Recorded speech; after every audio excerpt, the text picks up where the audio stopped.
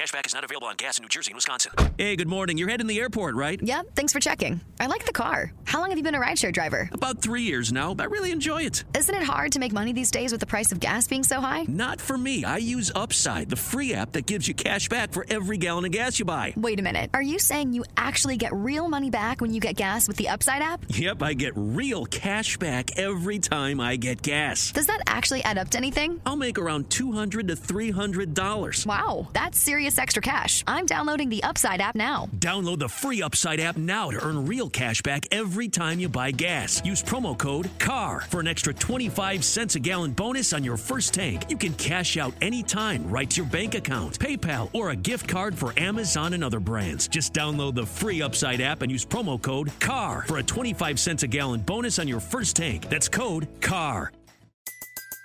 Everybody in your crew identifies as either Big Mac Burger, McNuggets, or McCrispy Sandwich. But you're the Filet-O-Fish Sandwich all day. That crispy fish, that savory tartar sauce, that melty cheese, that pillowy bun. Yeah, you get it. Every time. And if you love the Filet-O-Fish, right now you can catch two of the classics you love for just $6. Limited time only. Price and participation may vary. Cannot be combined with any other offer. Single item at regular price. Ba-da-ba-ba-ba. You asked for it. Here it is. It's a podcast from Apathetic Enthusiasm.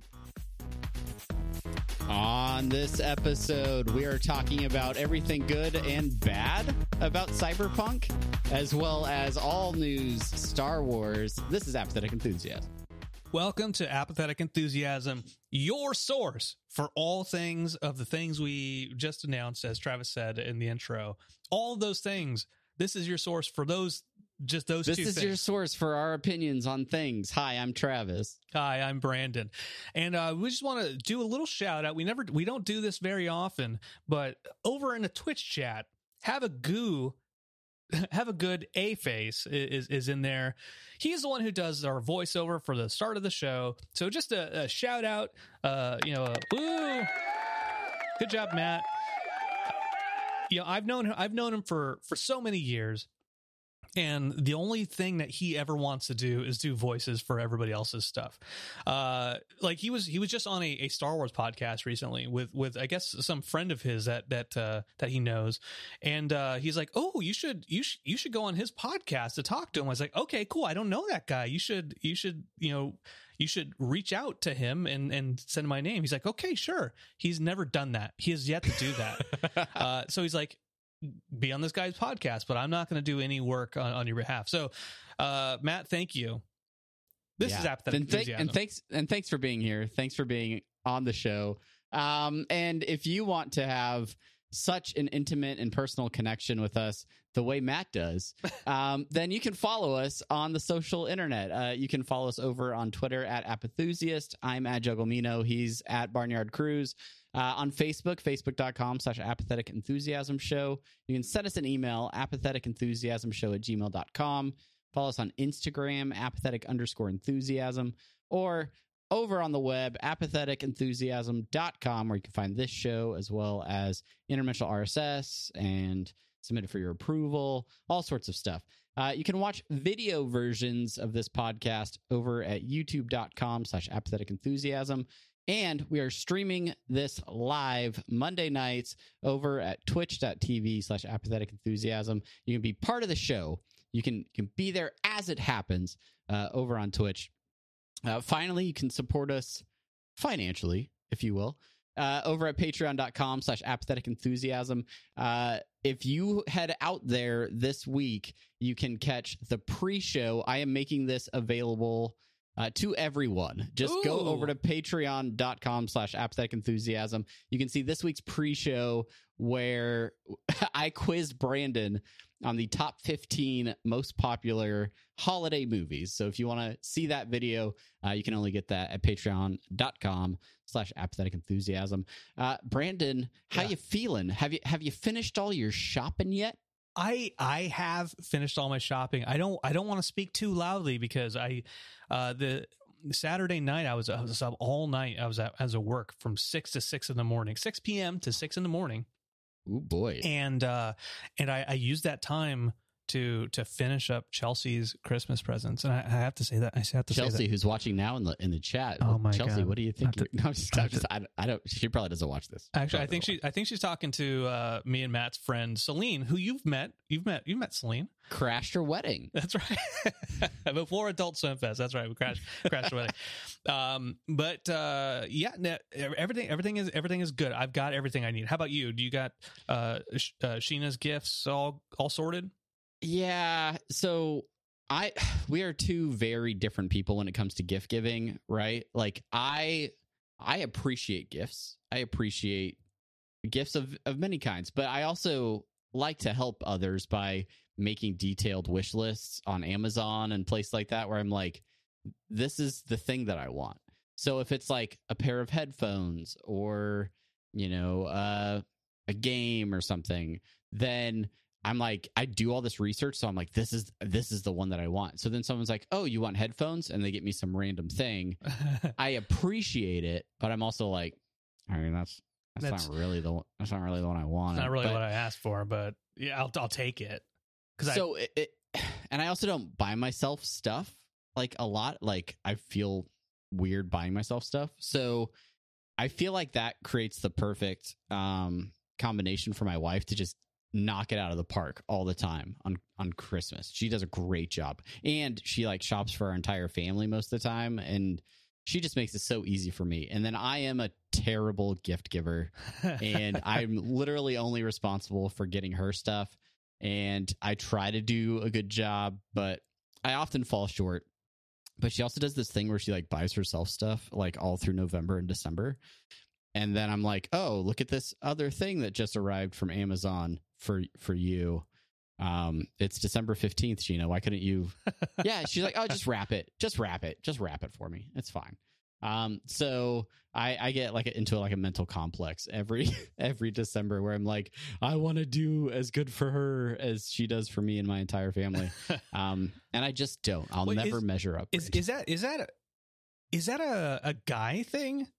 Matt, you're in there. Let me know if you're like this, because I feel like my mom is good at gift giving. Chelsea's mom, Cindy, is really good at gift giving. Stacy, Chelsea's sister, is really good at gift giving. And all the men I know generally are not great gift givers. Like I got Chelsea actually more than one thing this year, and I spent so much extra emotional and mental capital to make sure that I did get her stuff. And I was driving on the freeway earlier today, and I said, oh shit, I only got her one thing. But then I thought about it. I was like, no, actually I got her this and this and this. Oh, I got her a handful. I got her more than one. Oh shit. Crushing it. And then I immediately forgot what all those things were again. And then 2 minutes later, I'm like, I only got her one thing, didn't I? Oh crap. But the SNL this weekend, I don't know if you want. The video that is sweeping the internet, taking the internet by storm, talking about not forgetting a mom for Christmas or whatever, the Christmas morning sketch. That's yeah. No, Sheena's shown it to me. I thought about going and buying her, which I got a robe like last year. I think I've only worn it like twice. But I'm thinking about getting her another robe, like a third robe, just to stick it to her, just to be like, wear that robe while you're making the chorizo on Christmas. Don't tell me about how you're just trying to stick it to Sheena this year. Leaving her a gift under a tree. This is a kid-friendly show today. This is not a kid-friendly show. And I know that because I click the checkbox at youtube.com/apathetic enthusiasm every time I upload a video that is not intended for kids. Anyway, hopefully all of you, if you're watching this, if you're listening to this, whether you're scrambling from mall to department store in this last week leading up to Christmas, whether you're frantically clicking on the online store of your choosing, hopefully you're having a great week. You have some time to relax, enjoy friends and family, or just this podcast. If we're your friends and family, then enjoy us, I guess. You know, one of the things I would like to see under my tree, which Chelsea's already confirmed to me that it's not going to happen, which I'm okay with, because when I find it, I will just buy it, is the Xbox Series One X. And I have money for it. I'm going to get it. It's a certainty. It's just a matter of when. And a reason I bring that up is because there's a game I want to play on that system and not on the current generation of console that I have, which is, of course, the Cyberpunk game, which is our first topic. Cyberpunk 2077 from CD Projekt Red. This is a game that has been highly anticipated for over a year. It was supposed to come out in the spring or something. It was supposed to come out many, many months ago, and then it was continually delayed. And there was this weird combination of hype and fan excitement, and some early videos and stuff. They were like, this game looks amazing. It's going to be fantastic. So fans seem to be okay that, it got delayed a little bit more. It got delayed a little bit more. But then around November, when they were like, oh, just kidding, we have to delay it into December, I feel like that was about as far as they could go before fans were like, just put out the game already. Let us play it, right? And unfortunately, they did that. The game came out, and I bought it. I actually bought it a couple days early on Steam to play on my PC, and many other people bought it on a variety of systems, a variety of PC configurations, different consoles to include a PlayStation 4, an Xbox One, and the new PS5 and Xbox Series X. And immediately the response was less than great, I will say, with many, I almost said fans, but many players, because they maybe were not fans after the fact, reporting lots of bugs, lots of crashes, lots of issues. And being in Florida, I'm used to hearing about bugs, right? They're used to them bugs. They're all over the place. This place there's probably no bugs anywhere else in the state until Florida existed, right? And all the bugs eventually migrated north, and some of them died off when they got to the heat of Arizona, Colorado, that area. But some of them survived. Basically, lots of bugs here in Florida. Anyways, absolutely. Cyberpunk is like that. Yeah, Cyberpunk. It's like Florida, except it takes place in California in 2077. If you have been completely outside of the gaming world, Cyberpunk is basically an RPG style game that takes place in 2077 in a city called Night City, where it's futuristic and you have all these computer body enhancements so that you're kind of merged with a computer, and you shoot things, and you're like a vigilante, mercenary type guy, and it's very story driven. And the graphics on this game have the potential to be outstanding if you have really, really great equipment. Yeah, right. Which brings us to the first issue that I want to discuss, and that is for those folks that were super excited about the game but purchased it for current gen. At what point does current gen become last gen? How far into the release cycle is next gen now current gen? Anyway, if you bought it for a PS4 or you bought it for an Xbox One, lots of problems with this game. Crashing, lots of visual glitches, things like that, where it made the game almost unplayable for a lot of people. Yeah, and just to differentiate just a little bit, the PS4 base model, the one that came out originally, versus the PS4 Pro, which was a little bit beefier. PS4 Pro plays it a little bit better than the base model. Same thing with the Xbox One. The base model doesn't run it nearly as well as the newer versions of the Xbox One. Right. Yeah, I don't even have the good Xbox One. I just have like the original one. So that would have been a non-starter for me in terms of playing this. Matt in the chat says, I have the Xbox One X. I don't know if you do. That's weird.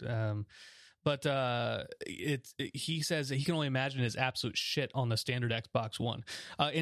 So talking about these bugs real quick, I'm using him as an example.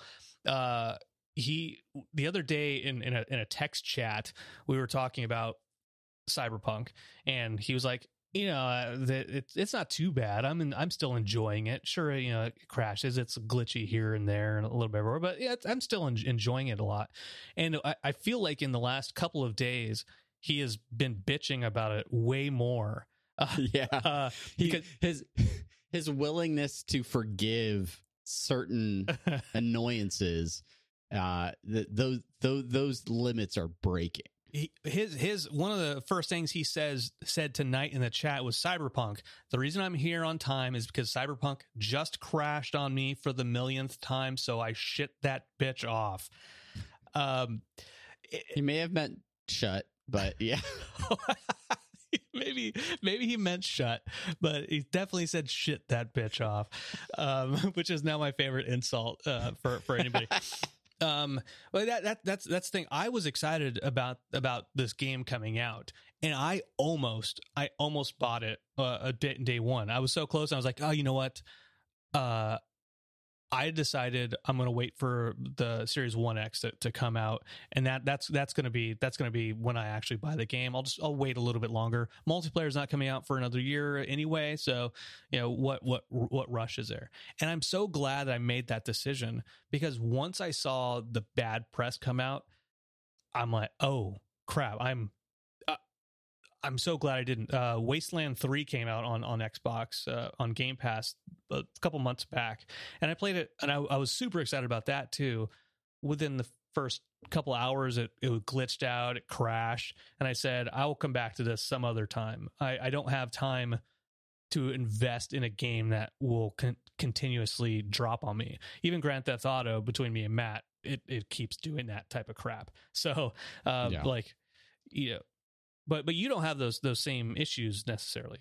Yeah, well, I don't. I bought it for PC. My PC is about 3 years old now. I built it just over 3 years ago, and I invested a decent amount of money. I didn't buy the nicest components possible, but at the time, I think NVIDIA was coming out with, I think, maybe their 2000 series graphics cards. I bought a 1070, which was relatively good at the time, and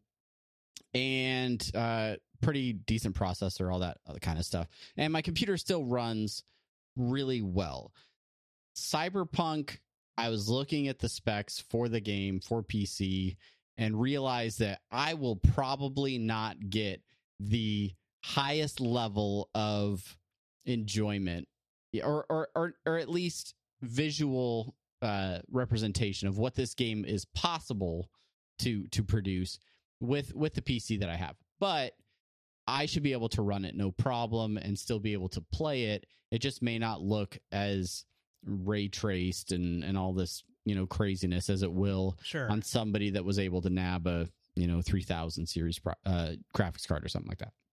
So I did pre-order it. We talked about the game a few days before. We were like, Cyberpunk ? Is this happening? And like, to the point where I thought we were both buying it. and I don't regret buying it. I will say that when I first started playing it, the first couple days, I did have some really concerning issues. The first part being all the trees in Night City seem to be visible at all times. even through walls and things like that. So if I turned in a certain direction, I could see trees that were like off on the horizon, like clipping through all the buildings and stuff like that, which was like really gross. And I was like, okay, this should not be happening in a brand new, highly anticipated game. And then there was a point where I was really struggling because there's an element in the game where you can scan things. For me, if you hold down tab, I think it is. Okay. Yeah. Same with me. Yeah. You bring up like something that will scan for enemies, and you can scan for electronics in the room, and then you can hack them and stuff like that. Well, I think if you hit caps lock, that just stays up, and I didn't realize that. And so I would you have to hit caps lock again to make it go away. And I just thought it was freezing on that. And I think I actually exited the game a couple times, not knowing just how to get out of that. But so far, I don't think the game has actually crashed, like legitimately crashed on my system. I'm going to, knock on wood, because I'm sure it will the next time I play now. But and since I have downloaded the updated drivers for my graphics card, the tree glitches and those sorts of things have gone away. Now, as I play, do I walk up to a street corner and an NPC is like buried to his knees in the curb or something? Is he like clipping through a wall or something? Like, yeah, those sorts of things still happen from time to time.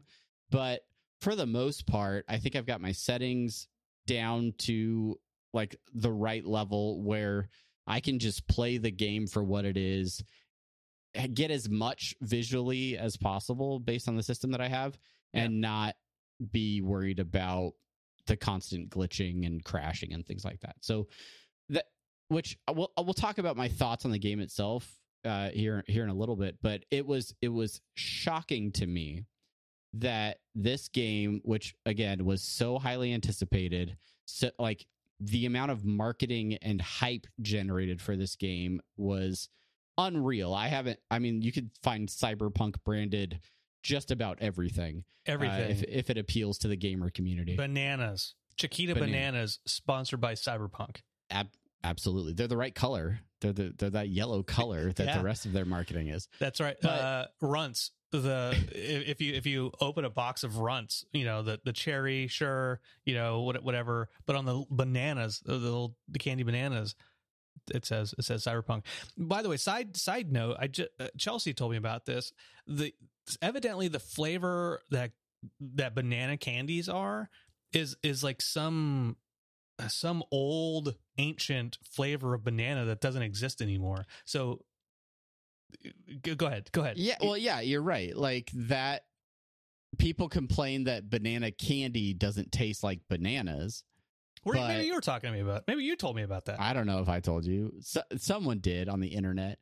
That they sourced the flavor for banana candy from an old version of bananas, and bananas have since evolved to what we know of them today, and because they've been GMO'd or whatever. Yeah.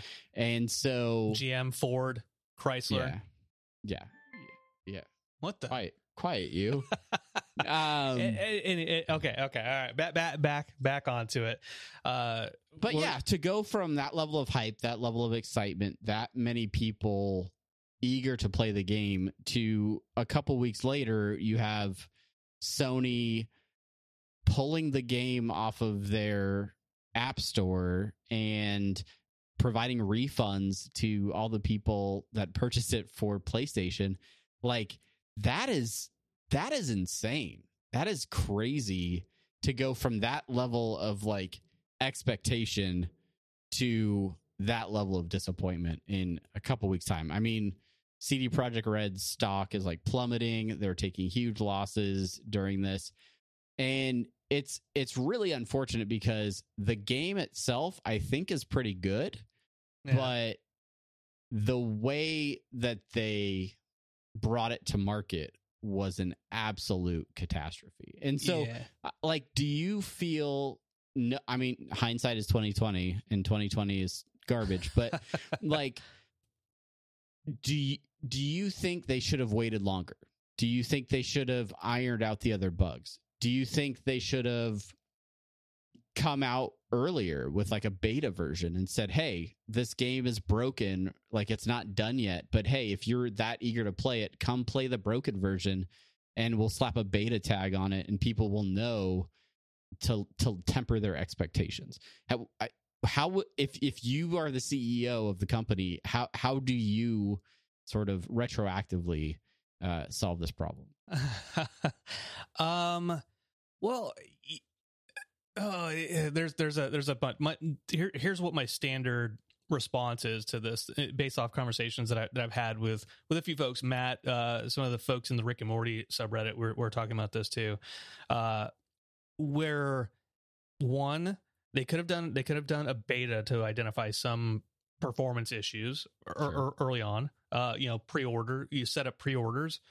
People who got pre-ordered, then they get 24, 48 hours, whatever, and then you stress test the game, and you get a lot of feedback, and you're like, oh crap, okay. Stress testing is more for like online games, but yeah, it's not some sort of multiplayer. You don't have to test your servers. You don't have to do all that. I mean, this is a single player game, so in that respect, I understand why they wouldn't. It is very story driven, so if you give it to people early, it kind of limits their ability to experience the game. But you can establish, I haven't played the game, so I don't know like what the tutorial is, but you can do a tailored version of the game to see how it performs. But I think what the problem is they should have waited. They should have made this an actual next generation game, rather than hide the fact that it's not going to run well on previous consoles. So I'm going to go back to the press release from the president, where he says, "Dear gamers, first of all, we'd like to start by apologizing to you for not showing the game on base last-gen consoles before it premiered, and in consequence, not allowing you to make a more informed decision about your purchase. We should have paid more attention to making it play better on PlayStation 4 and Xbox One." So that piece of the press statement tells me, one, that they hid it intentionally. They made a willful, intentional decision not to show how it performed on those consoles, and also that, oh, you know what, maybe they should have focused more on that, or on either focus on making sure it works on those old consoles, or being like, you know what, let's wait a couple more months till everybody starts getting the PS5s, getting the Xbox Series 1X, and it becomes an actual launch title for those consoles. I know for like Witcher 3, people have a lot of faith in CD Projekt Red, but it's a huge faux pas in my mind. Well, and you think like when this game was initially hyped, when we were seeing like the early footage of this game, nobody had a PS5. Nobody even knew what the new consoles were going to look like or be called. So yeah, like they were building a game with some maxed out specs.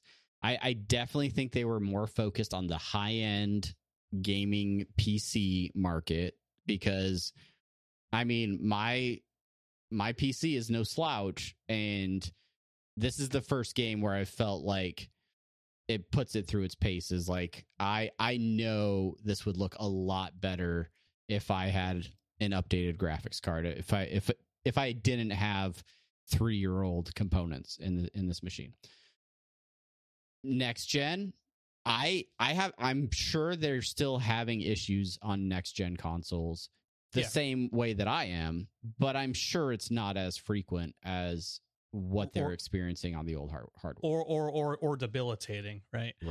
I pulled that excerpt from Paul Tassi on Twitter, and you mentioned you asked this question a few minutes ago, but somebody out there, JB3_Xbox, says, at what point does current gen become last gen?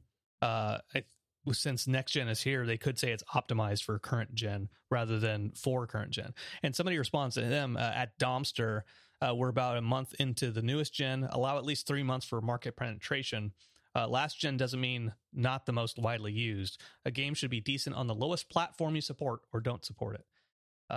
And I think that's basically my argument in all of this. So the game is still rated relatively well on Steam. If I often go to Steam's reviews to get a sense of what the community thinks about the game. I want to say it was around like 70-something% positive, mostly positive for the game still. With the fact in mind that we're talking about PC gamers, most of the people that are playing the game on PC will know whether or not their machine can run it decently. And those that maybe don't have the best system, yeah, they're probably going to experience some of those major crashes. But the rest of us are just experiencing a lot of the same weird glitchy type bugs where either you have to update a driver or they just haven't figured out the hit boxes perfectly on certain NPCs or things like that. And there are times when I see stuff, I'm like, oh, that's kind of weird. But I see that in a lot of AAA type games that come out. These games are rarely perfect. And it's very clear to me after playing the game. I think I've logged at least like 30 something hours in it already. That the focus on this game was to tell an interesting story, to create a very large and immersive city that feels accessible, feels like you can kind of go just about anywhere unless the door is locked. I don't experience any like loading or like screens like that. I feel like I can go transition from one part of the city to another and then into a building, into a room, like go interact with NPCs throughout the game, and it feels pretty seamless there. And I will say I am very much enjoying the game. I am enjoying playing it. Oh, excuse me. I think the story is really good. And discovering how Keanu Reeves' character, Johnny Silverhand, how he is incorporated into the game and the, I guess I'll say, relationship that character has with the player, I thought was awesome. And I love the way that they incorporate that throughout the game. And it's got I'll just say it has a very like Fight Club kind of vibe to me that I really enjoy. So I'm Johnny Silverhand. That's whoa.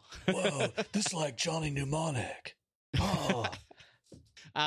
So yeah, I am enjoying playing the game. I have done about, I think, 40% of the main story and done lots of side quests and other things too. Lots of great Easter eggs and little things hidden throughout the game as well.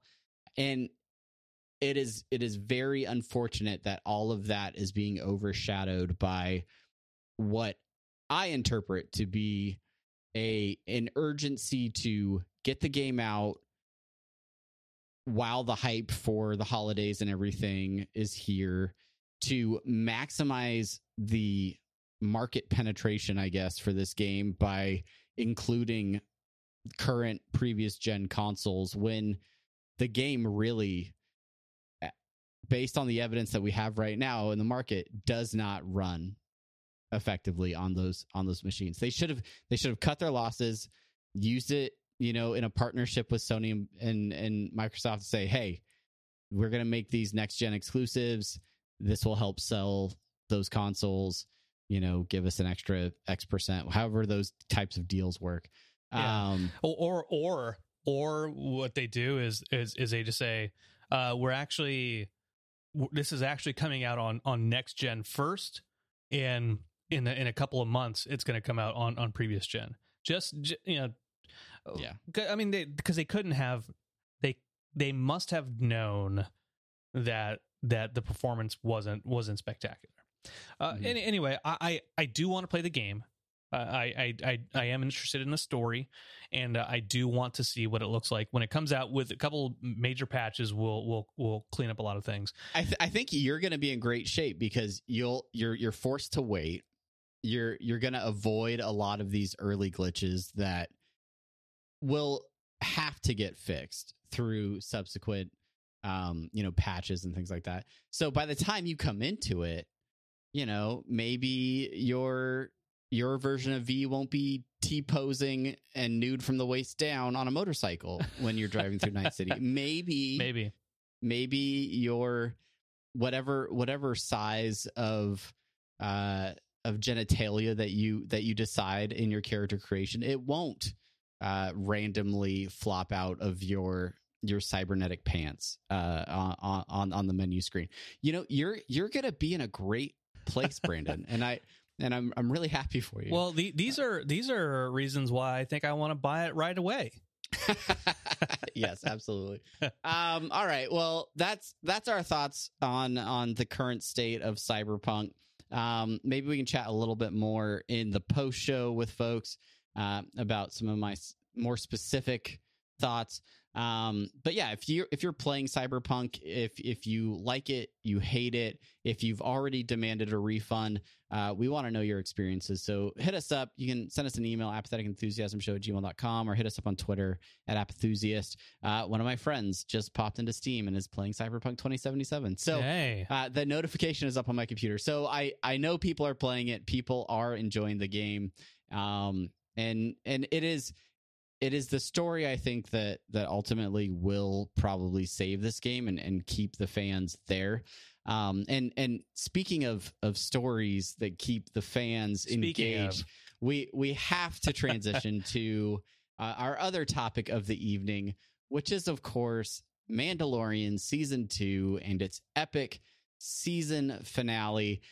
We are going to talk about all of the Disney Plus news, all of the Star Wars spin-offs that are coming up, but we are going to reserve spoiler type conversation for the end of this discussion. Is that fair, Brandon? Yeah. So that we can that's fair, I guess. Anybody that's been slacking, I feel like at this point for streaming, if it's Monday night and the show came out on Friday and you haven't watched it, it's on you.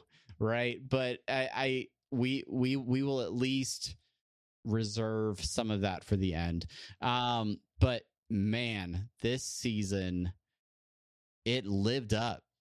Like it definitely, like, when we talked about it when the season started, but I think season 2 was better. You didn't watch all of it, right? Of season 2? No, I watched all of season 2. Okay. I didn't watch all of season 1. And we talked about this on a previous episode. I watched like the first 2-3 episodes of season 1, and then by episode 3, I was like, he's getting his ass kicked. He's a wuss. Like, why am I thinking that he's a badass? Why am I interested in his character? And I ended up skipping pretty much all of season 1 up until I'd read about it, kind of like how I do for Walking Dead still, like just on the Wikipedia. But I watched like the last 2 episodes of season 1, and I'm like, okay, all right, it got a little bit better because it had a natural progression and interest to it.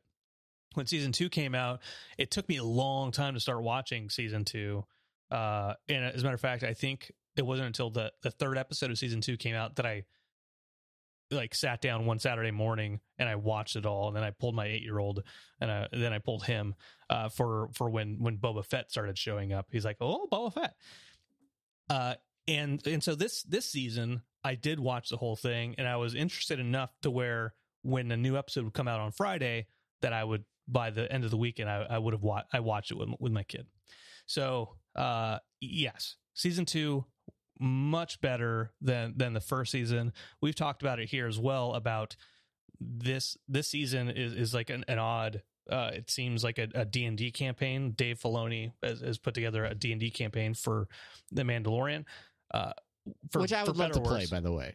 Yeah. Like write it down as an RPG and I'm in. I'll roll a character. Let's make it happen. Yeah, I agree with you that there are episodic tendencies in this where it feels like, you know, Mando comes into a planet, he needs to find someone. Someone says, well, I'll help you find them if you do X. And he's like, all right, it's a deal. And then that's your episode. And then, da-dun, like, this is the way he moves on to the next. But I feel like between people that I talk to day to day, Star Wars fans in general, the hype, the excitement for what Mandalorian has done in terms of being the first like legitimate live action Star Wars television show that is true to the original subject matter, it is exciting for fans to watch. A lot of fans that are less than pleased with the latest trilogy, they're like, this is what Star Wars should have been, you know, all this stuff. Everybody seems to love it. Like, the merchandise is on point, like, and it's just blowing up. And based on the what is it, investors call that Disney did a few weeks ago. Yeah. Apparently they agree, because we have so many new Star Wars TV shows coming to Disney Plus in the next couple of years. It is shocking. It is very exciting to see. I've included the complete list. All right. In our show notes, so we can kind of at least touch on each one, reference them periodically. Yes. Yeah, absolutely.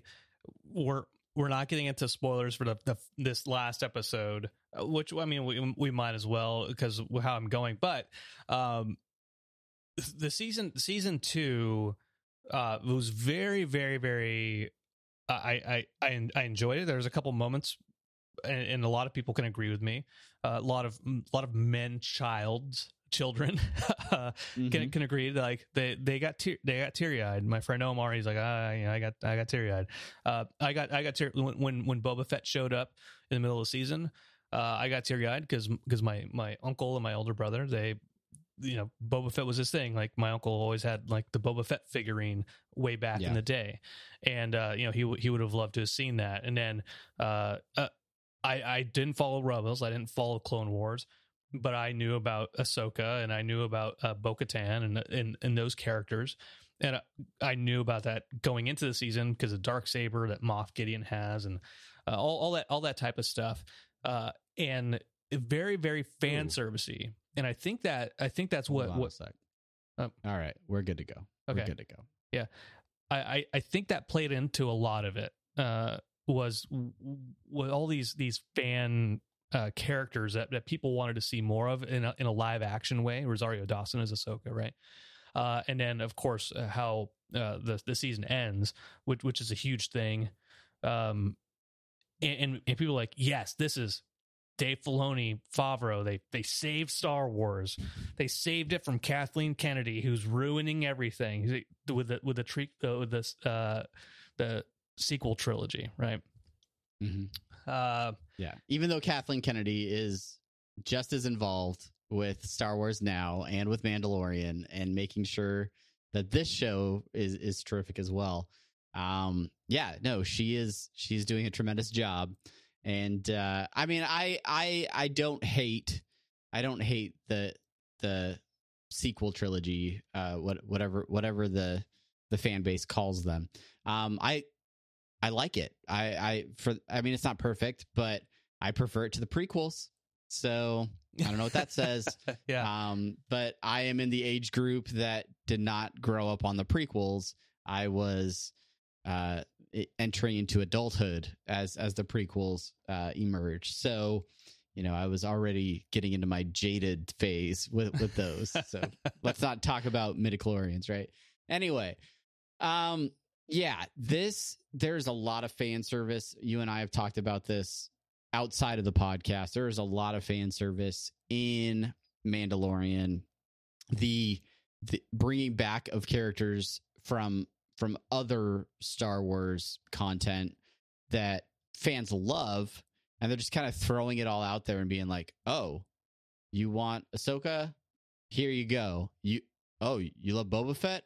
He's not dead. Bring him back." Like, and a lot of that's like, heck yes, we love seeing this, but at the same time, it's not creating much that's super original. Like, he's been back to Tatooine like 3 or 4 times, I think, in the series. Like, we get it. That little rock out on the edge of the universe or whatever sure does get a lot of attention for being so remote and unimportant. Sure does. People sure go there quite a bit. So I don't know. It's when in season 1, going into season 1 and throughout season 1, the big kind of appeal of Mandalorian was he is not part of the main Star Wars lore, like the big saga, big major players, the Skywalker saga, as it's often known. Yes. He is not about that. That's why they're supposed to be on the outer territories, like on the edge where there's lawlessness and the Empire is not around, and people are trying to figure stuff, just survive. And he is a samurai, a Kurosawa type stuff, the old westerns, right? Man with No Name, that type of stuff. And then in season 2, it moved away from that into actually, you know what? You the fans actually want this to be a part of the bigger thing. So we're going to throw in a bunch of Easter eggs. We're going to have clone troop. We're going to have dark troopers. We're going to have all this extra stuff that you want. You want this. Here's how this plays in. Here, Jedi. You want Jedi? We got some. We don't just have Jedi. We have your favorite Jedi. Yeah. And so I will say that Filoni and Favreau, Kathleen Kennedy's decision to bring them in to run it. I'm just pointing that out. Yeah. It has done well for them. Whether it did that for the movies, that's another story entirely. I like the movies well enough, but I understand that there is a big subset of the Star Wars fandom that thinks that, well, Star Wars is dead now because of those movies. This show goes to prove them wrong. Absolutely. And a lot of them would agree with that. And the production schedule for Disney proves them wrong, because there's a whole lot of stuff coming out. I like that idea that this show deals with the lore of Star Wars that exists outside of the Skywalker movies. You had to either read a book on the expanded universe or watch, an animated series or something to know the history of the Mandalorians and know a lot of this information. And so a lot of what is in the show is new to probably the majority of viewers. They don't know why Mandalorians and Jedi didn't get along, why they were fighting, what their history was. They don't know what happened to the Mandalorian civilization, all these things. And so the show is slowly kind of revealing that through characters that it introduces and some of the storylines that it deals with, which I think actually makes Mandalorian more accessible for people that aren't traditional Star Wars fans, because you don't have to know everything about Luke and Leia and Han Solo and the Empire and the Rebels, because that, while that is kind of there and the effects of that play out in the show, that's not what it's about. And so long as you get to know the main characters, you get to know Mando, you get to know Grogu, you get to know, Bill Burr, then then you can kind of just appreciate this show for what elements in the world it deals with. And I'm hopeful that some of these shows, as these spinoffs and these other shows start to come out, they do that same thing where they can exist in the Star Wars universe without having to rely too heavily on those core films, so they can tell their own stories and just take advantage of how rich the lore is and how many things they could do in that environment. Yeah, you say expand some of these characters, and I want to bring that up again about season 2. I don't care about Cara Dune, whatever. Apollo Creed's character with Griffin Dunn. They're both very lightly featured in the season. I feel like they're Cara Dune, like, she was introduced last season, and then she was in at least 3 or 4 episodes this season. Like they're trying to make a character, they're trying to make her a major player, right? One of the series that is coming out, and I don't know if this is what she's going to be in, is what the Rangers of the Outer Rim or something like that. Rangers of the New Republic, which to me it feels like Cops, the Star Wars version of Cops. Like, I a lot of the stuff that I'm seeing feels like this is going to be more about like the 2 dudes in the X-Wing that pull over Mando, and he ends up hiding with the frog lady on that ice planet or whatever. Yeah. More about them, more about how the rebellion, sort of in its infancy of this new republic, right, or whatever, like how these guys try to, I guess, police the universe now that they've defeated the Empire. I don't know if that's what it's going to be, but that's the impression. Because isn't she considered a ranger? Yeah, she gets a badge, right? Like, yeah, and she officially works with them now, so she could definitely be in that mix. It is that group of people that I think the series is going to focus on. And like Timothy Oliphant, even though he's a ranger in his little town, like that's what I think of when that idea came up. Because okay, going back, The Mandalorian, I feel like The Mandalorian for these other characters is just they use a Mandalorian as pilot season for these other characters to see if anybody latches on to them. Boba Fett was gonna have something eventually, regardless. Cara Dune, that type of stuff. Ahsoka, her having her own live action, right? Probably trying to get Thrawn and Ezra and stuff like that. I'm sure. Go ahead. I was just gonna say, like, the Ahsoka cameo, I guess, was like a huge, like, whoa, I didn't really expect that. I didn't, and I haven't finished Clone Wars. That is on my to watch list now. I feel like after this season, I have to make myself watch it. And I will admit that the first season has been a chore for me. And I hear it gets a lot better as you watch the show, but it has not been easy for me to get into initially. And you can send your hate mail to apatheticenthusiasmshow@gmail.com. That's fine.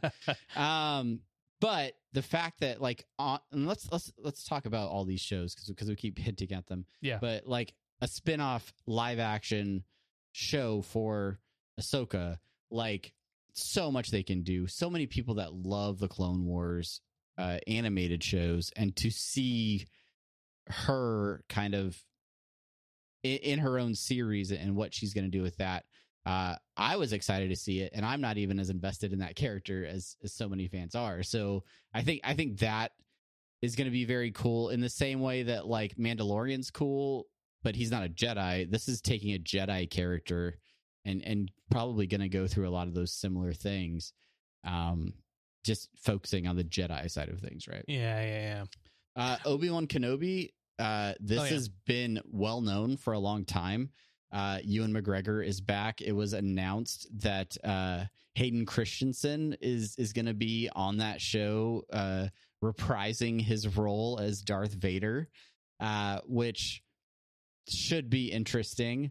I still have really high hopes for this show because there is a comic from the current run of Star Wars comic books and it's early on. It's within the first like 10 issues where they go back and Luke is reading like a journal from Obi-Wan in the first days after he drops Luke off to be raised by his aunt and uncle.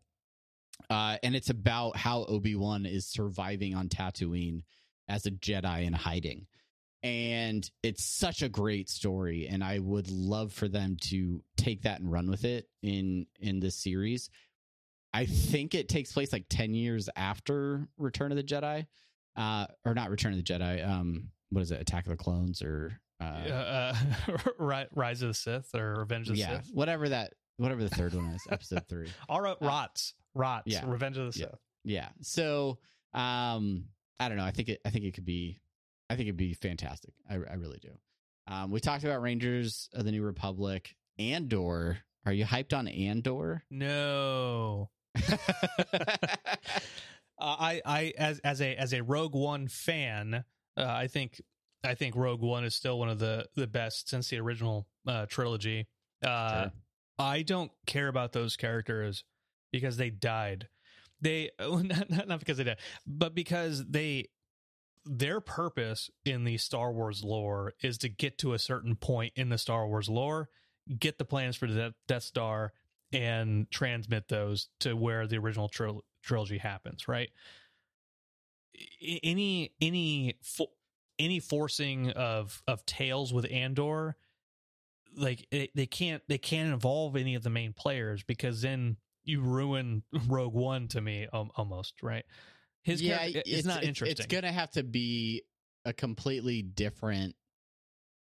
He is going to have to carry the show, which I don't feel like he carried Rogue One very well. He wasn't the main guy.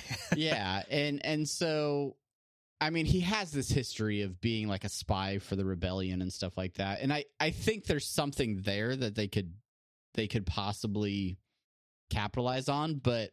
Well, we're just gonna have to wait and see on this one. This is not at the top of my hype list for sure. Yeah, let's okay. So there's going to be a droids show. I think that one might be animated. A droid story is animated. Yeah. The Bad Batch is animated. That's going to be based on like a crew of like clone troopers. Basically, it very much looks like the similar style of like Clone Wars and things like that. Okay. And then Visions was announced, which is another animated, kind of like an anthology of Star Wars stories, but these are going to be done in more of like Japanese animation, like anime style. Oh. So really no idea what to expect from those. Is that going to be like Marvel's What If type stuff? I could definitely see that being something like that. Yeah. We already talked about Ahsoka, the Lando show. Very little coming out about Lando. I'm pretty sure they haven't secured what's his name? Glover, Donald Glover. Yeah, Donald Glover. I hope they do. I hope they do. Yeah. Started watching Atlanta. It's a great show. So, and okay. then this one on the bottom, you can't really see it on the stream. It's not a show; it's a movie by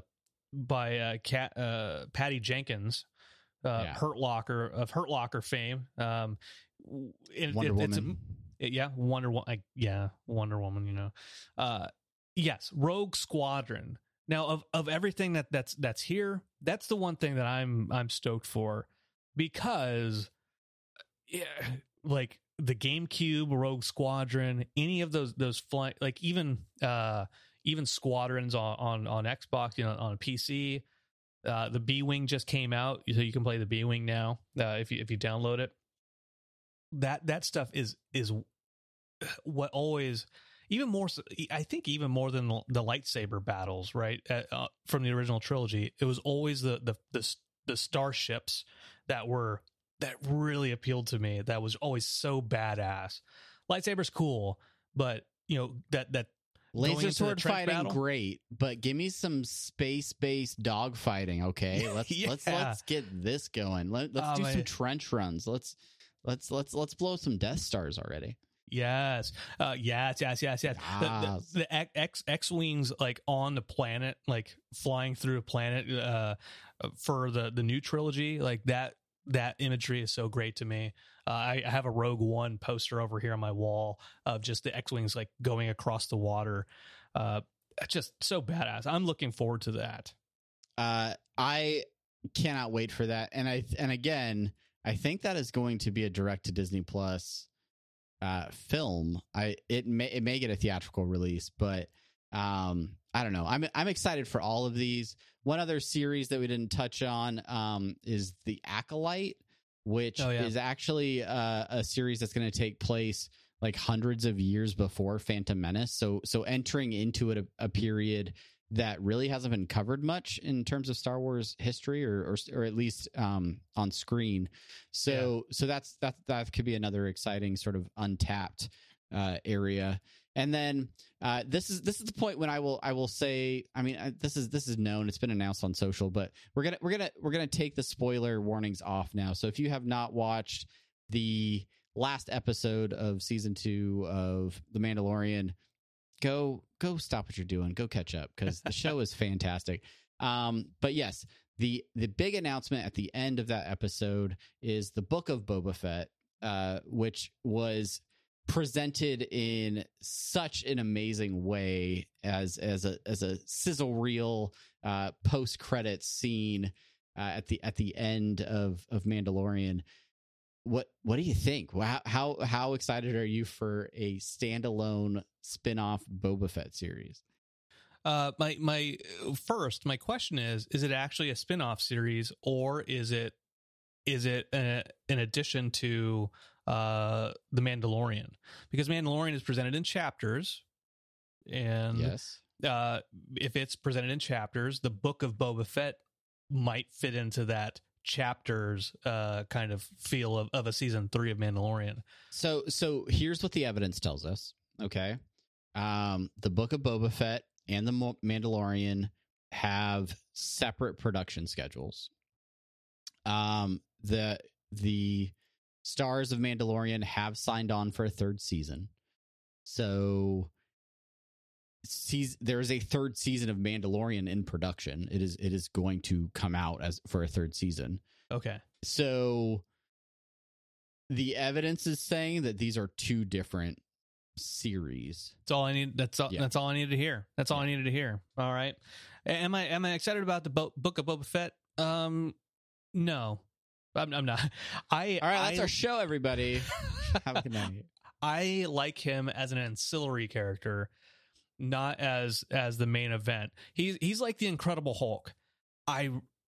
Although I like the Incredible Hulk movie with Edward Norton. I'm in the minority here. I think that the Incredible Hulk is a much better additional player than he is carrying his own film.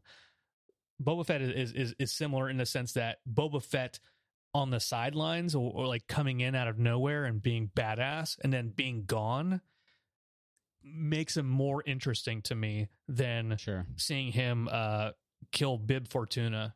Rest in peace. R.I.P. Him going into Jabba's, ex palace and tearing it up and sitting on the throne, so to speak, and showing like the new leadership in town, right? There's something there that's interesting to me. There's something there that I'm like, okay, especially with an unknown Mandalorian being able to carry 2 seasons of what I would argue is some of my favorite Star Wars content in the last decade. Like, if they can do that with an unknown character and a baby Yoda, then I'm optimistic about them being able to do it with an established character like Boba Fett that they rescued from the Sarlacc pit and somehow brought back to life. So what I need to do is Photoshop Boba Fett onto one of the season covers of The Sopranos, because that's essentially what that show is going to be about, is Boba Fett running sending Paulie to go get his laundry and stuff like that. Yeah, he's just gonna run his own mafia now, and he's gonna come out and host the pod races and do all of the things that a Hutt would do. So yes, finally we can get to what that Watto. We can get Watto back into the Star Wars lore. That Watto series. Where's finally, he been? We've been clamoring for. That's what I don't see up there is the Watto series. Yeah. Heads or tails? Is that going to be animated or not animated? Watto, the Watto series. I think based off, we didn't even mention Luke Skywalker at all tonight. Well, that's now that we're past the spoiler tag, we can get into the details of that final episode. If they can de-age Mark Hamill to do Luke Skywalker in the finale of The Mandalorian, then they can digitally de-age Watto to make sure that he's in a live action.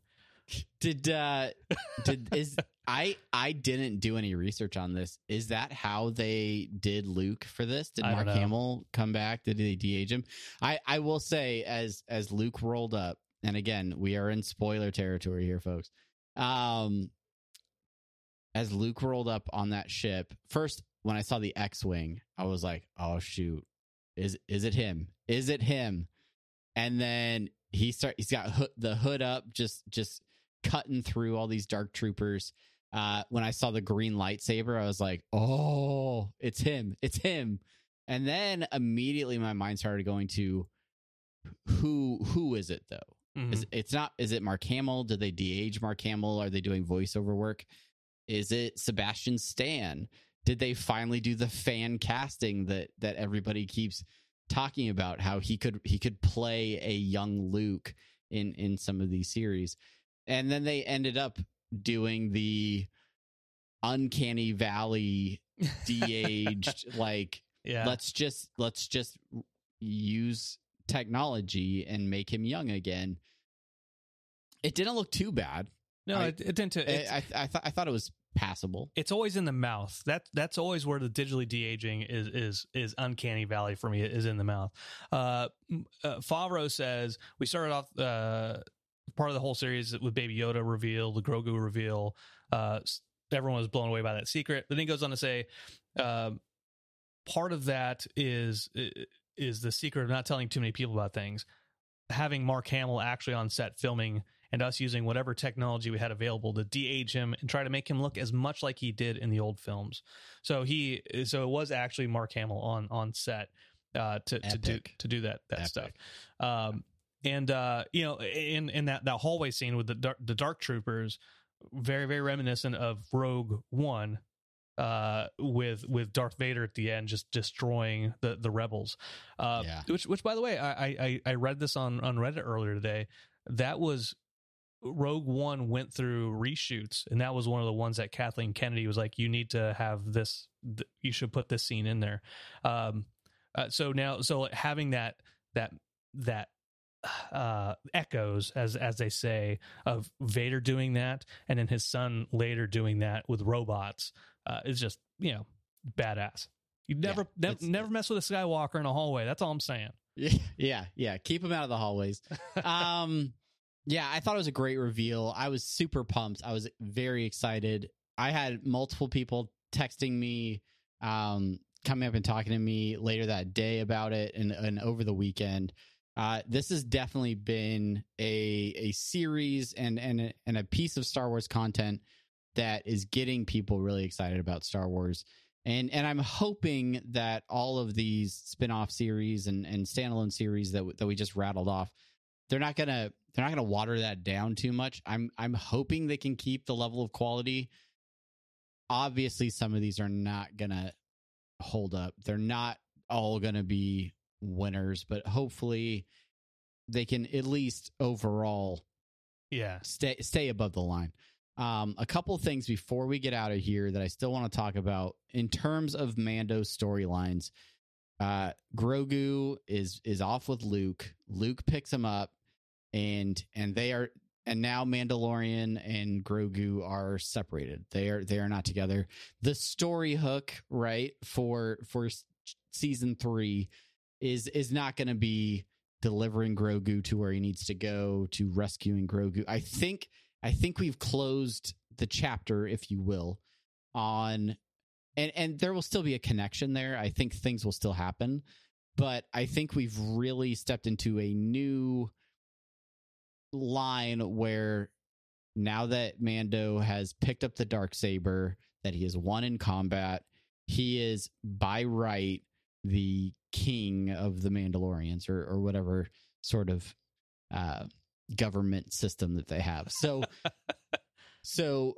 I definitely see a season 3 running with that storyline where he is a, unwilling leader potentially, or does he embrace it? I yield to take it. Like I can't take you can't. So that's obviously going to create a list of potential Mandalorians and things that will probably come into contact with him and challenge him for the right to carry the saber and things like that. Yeah. Could be cool. Beat my ass. I don't care. Like, knock my ass out. Take it from me. Sorry, you gotta die. And they're like, well, but even though he didn't kill the other guy. Yeah, so Moff Gideon didn't die. Yeah. So I don't know.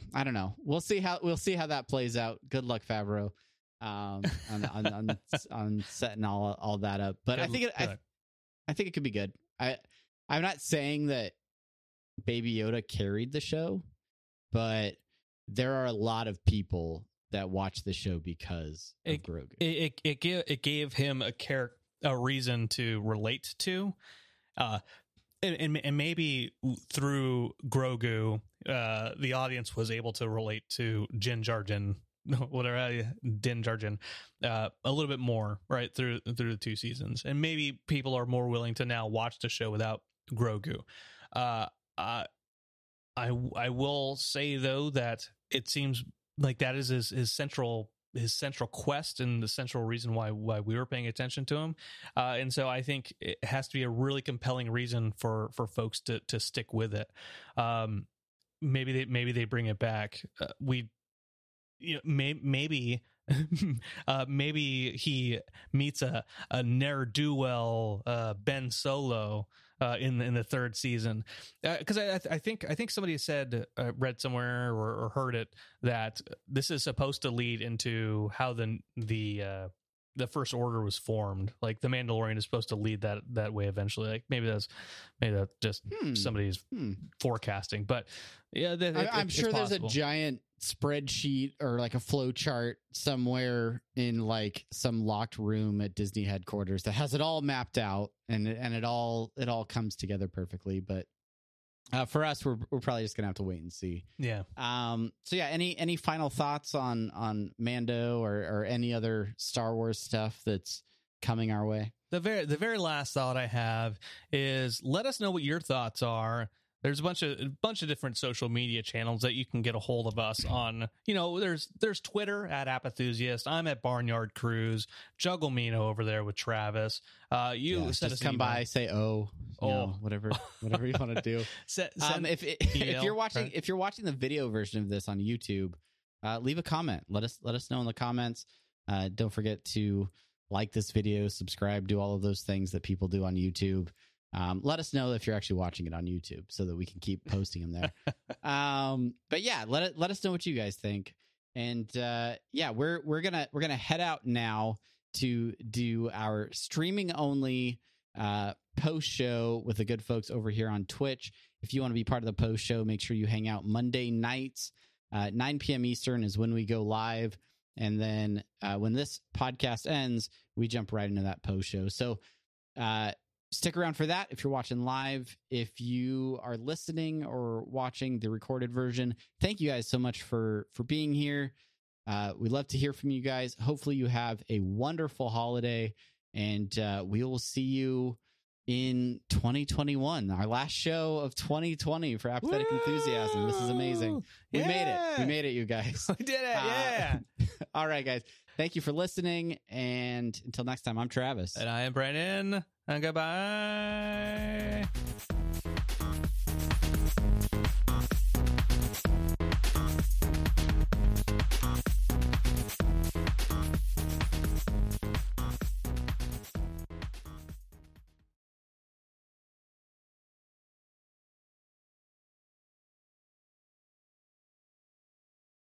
What's so special about Hero Bread's soft, fluffy, and delicious breads, buns, and tortillas? These ultra-low net-carb baked goods contain zero sugar, fewer calories, and more protein than the leading brands, and are high in fiber to support gut health. Shop now at Hero.co.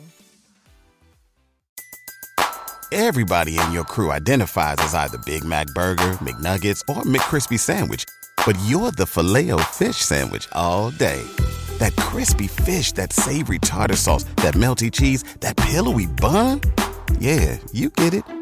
Every time. And if you love the Filet-O-Fish, right now you can catch two of the classics you love for just $6. Limited time only. Price and participation may vary. Cannot be combined with any other offer. Single item at regular price. Ba-da-ba-ba-ba.